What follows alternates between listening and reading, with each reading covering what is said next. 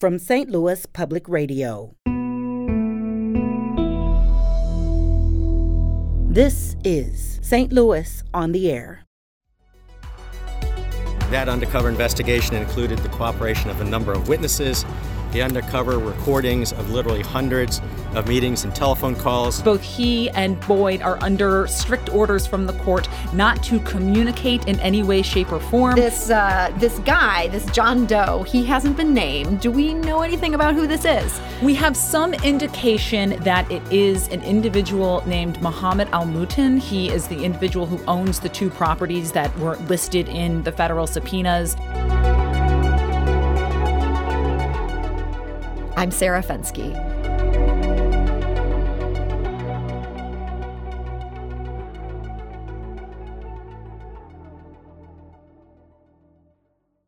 Yesterday brought big news for St. Louis. 3 city officials were indicted on bribery charges in an indictment unsealed yesterday. Assistant U.S. Attorney Hal Goldsmith explained the scope of the investigation yesterday in front of the courthouse. The indictments unsealed today, the 2 indictments, are the result of a 2.5-year undercover investigation conducted by the Federal Bureau of Investigation and the U.S. Attorney's Office here in St. Louis.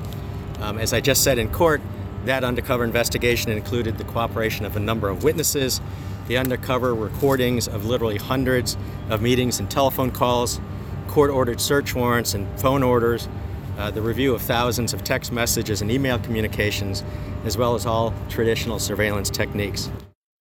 So that was Prosecutor Hal Goldsmith. Former Alderman John Collins Muhammad, Alderman Jeffrey Boyd, and Board of Aldermen President Lewis Reed are accused of accepting thousands of dollars in cash from an unnamed property owner in the city.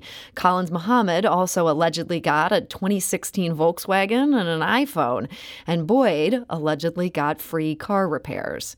In exchange, they allegedly pushed through valuable tax abatements and more. Joining us at noon today to talk about these indictments was STLPR Justice Correspondent Rachel Lippman. She was in federal court yesterday, and she joined us 1 hour after the Board of Aldermen meeting adjourned this morning. And I should note that since this show first aired, Alderman Jeffrey Boyd's attorney confirmed that the 22nd Ward Alderman would resign today. I first noted with Rachel that John Collins Muhammad stepped down abruptly a month ago, and then I asked if Jeffrey Boyd and Lewis Reed were at the meeting. Yes, they were both in attendance at the Zoom meeting this morning. However, President Reed had said in communications sent out to his colleagues last night that he would step down from his presiding role, so the being up on the dais, controlling the flow of the meeting, until further notice and turning it over to Joe Vollmer. What's interesting about that is in the succession plan of the Board of Aldermen, Jeffrey Boyd would technically have been the next in line as the most senior Board of Aldermen. I can only guess that he didn't want to include Mr. Boyd in the succession plan and just jumped to Joe Vollmer of the 10th Ward. And no public complaints from Alderman Jeffrey Boyd about not presiding. No, there were no public complaints from Mr. Boyd about presiding. A couple members of the Progressive Caucus of the Board of Aldermen had said they would not attend Friday's meeting if President Reed had continued to preside. And in the letter he sent to his colleagues, he said, "We have been collaborative over the past couple of years, and I don't want to impede or hinder that, and hence I will turn presiding duties over to Alderman Vollmer until further notice." So we know he's not going to be presiding. Is he still free to vote on things? He can still make things happen behind the scenes. Yes, he could. He is still a member of the Board of Aldermen. He could conceivably handle legislation, communicate with his colleagues. However, that gets a little bit complicated because both he and Boyd are under strict orders from the court not to communicate in any way, shape, or form. The prosecutor and the defense attorneys for Mr. Boyd and Mr. Reed said yesterday they were fine in the general conduct of business. Alderman Boyd could be recognized, Alderman Reed could be recognized, etc., but they are not to have any communication with each other regarding this indictment. And you'd have to think their attorneys are also counseling them to not really have any private communications or anything that could put them in trouble with the court. So in an open meeting sounds like it's fine. In an open meeting, when no. within communication of, Mr. Boyd, you may speak, Mr. Reed, you may question Alderman Boyd, etc. The normal court course of a meeting as you would have any two aldermen communicating with each other. So some of these progressive aldermen, sort of foes of this coalition that is now under indictment, they had said they didn't want Reed presiding. Did anyone talk at this meeting calling for resignation, talking about these charges, any of that? There was no direct comment about any of these charges being made. Alderwoman Christine Ingrassia alluded toward it at the end when she asked for a measure of Boyd's that includes tax abatements for another project that is completely unrelated to this indictment. This is a warehouse project up at Interstate 70 and Bircher Avenue that's near Natural Bridge as well. Asked for a resolution authorizing those abatements to be sent back to committee.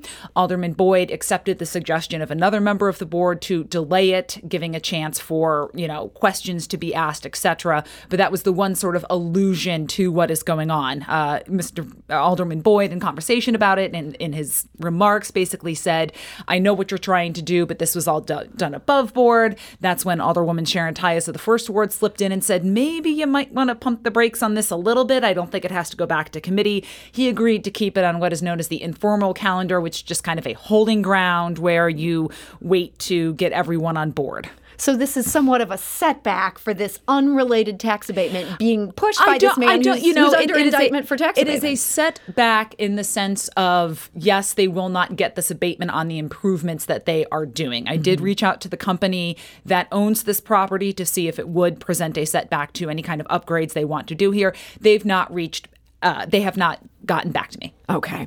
So interesting to hear about what happened this morning.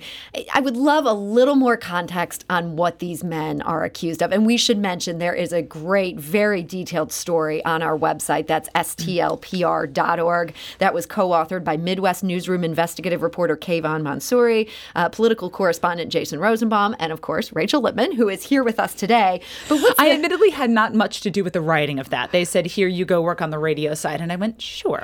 You were there in court. I was there in court. Important. That is true. So tell us about the gist of these charges against these guys. This is what you would refer to as pay to play. There is this business owner who was seeking tax abatements and approval to build a gas station at a property on Von Fool up by Interstate 70 in Adelaide in Alderman Mohammed's ward. He also wanted to do a second project in Alderman Boyd's ward where he would buy and from the city and build an old industrial space in Alderman Boyd's ward. And in exchange for these gifts and cars and cash and other services, Alderman Boyd, Alderman Mohammed, and President Reed worked together to push through legislation to benefit this developer, gave tax abatement to the gas station site, and also allowed him to purchase this property on Geraldine for less than it was valued at. Possibly significantly less, yes. Interesting. So this guy, this John Doe, he hasn't been named. Do we know anything about who this is? We have some indication that it is an individual named Mohammed Al-Mutin. He is the individual who owns the two properties that were listed in the federal subpoenas. We don't know that for sure. There are a lot of clues that he is that individual, but he is a John Doe in the indictment. He is not named. He is not charged. So President Lewis Reed, he spoke to reporters yesterday outside the federal courthouse. That included you. He said he'd only just gotten to see this indictment along with the media. So this was all very new to him. He said he couldn't comment on the specifics. And then he said this. I've been a good steward for the city, and I plan to continue to be a good steward to the city. So that is President Lewis Reed suggesting that he is not going to step down. Is there pressure on him to do that? There is. Not quite as much as publicly, at least, as you might be expecting. Our reporter Chad Davis stopped by a Resign Reed rally at City Hall today. It was, I think, fair to say sparsely attended. There were not that many people there. But there is definitely a question of how do you do your role as an alderman when there are questions being raised about how you conduct your business. So what is unclear is what the internal pressure is on Reed and Boyd to step down. Externally, there are, of course, a lot of calls for they should be stepping down. They need to step down. what will probably push him out would be a significant amount of internal pressure. So the mayor issued a statement yesterday saying she was, quote, deeply troubled by this. She has not called for resignations. Now, these were not her allies by any stretch of the word. They had really, even though she and Louis Reed have a complicated relationship, doesn't seem like they've been getting along well at all in the last year. Are you surprised that she hasn't seized this moment to push for him to go? I'm wondering if she isn't sure what the benefit is of pushing out someone that she knows how to work with. You know, she certainly is concerned about what it could mean for the rest of the city. But I'm wondering if there's a calculation of, do people then raise questions about how she has handled certain deals and et cetera? And it is easy to just say, I am concerned, I am paying attention to it, maybe follow the lead of others to see where the groundswell of support for resigning comes from. Because if it's just one segment of the population pushing for resignation, it becomes, oh, it's just these people who didn't like us anyway. So this indictment had just a host of documentary detail in it. It seems clear there was a wire involved. And there was that was and it's, again, there's hints in there as to who was wearing the wire. It appears it was likely John Doe. For sure, whether others were also wired up is unclear. But as you heard in that clip from Mr. Goldsmith at the top of the show, there were individuals wearing recording devices. So prosecutor Hal Goldsmith, he has a long track record of putting people away. Has anyone offered what could possibly be a defense to all this documentary evidence in this indictment? No. All of the attorneys so far have just said no comment. We will wait to see what discovery evidence is actually produced, all of the underlying evidence to produce this document, the indictment. Again, this is them cherry picking what they have out of the evidence. Once they turn over everything that they have used to build this case, there may be defenses that could be raised. There's some potential, again, that there has to be another side of a quid pro quo, that if the legislation needed did not initially get through, which is true, the original abatement for this original tax abatement for this gas station in Collins Muhammad's district did not get through on the first try. It took a couple of times to get through. So the argument could be made, well, there was a quid, but not a quo because there was no legislative activity. Again, that is pure speculation, questions, etc. But no, in terms of a very clear defense, how they will exactly attack this, the attorneys have not had a chance to see the discovery underlying this indictment. Well, St. Louis Public Radio Justice correspondent Rachel Lippman, I know you will be on top of this, and we expect further details as they come. We'll provide them as they're here. Thank you for joining us. Thanks, Sarah.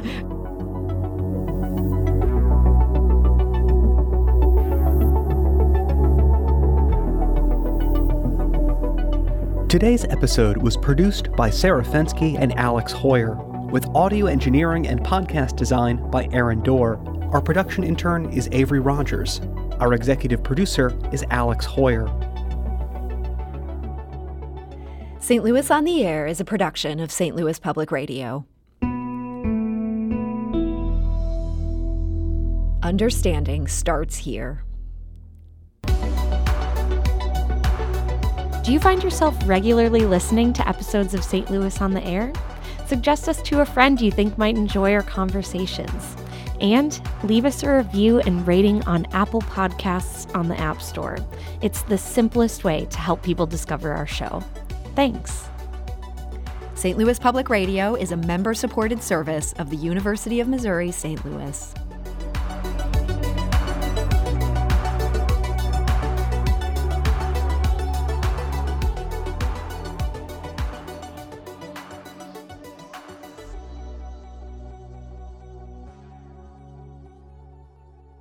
Support comes from the Missouri Forest Products Association, providing more than 41,000 jobs in the production of wood pallets, railroad ties, white oak barrels, hardwood floors, and more. Details at choosewood.com.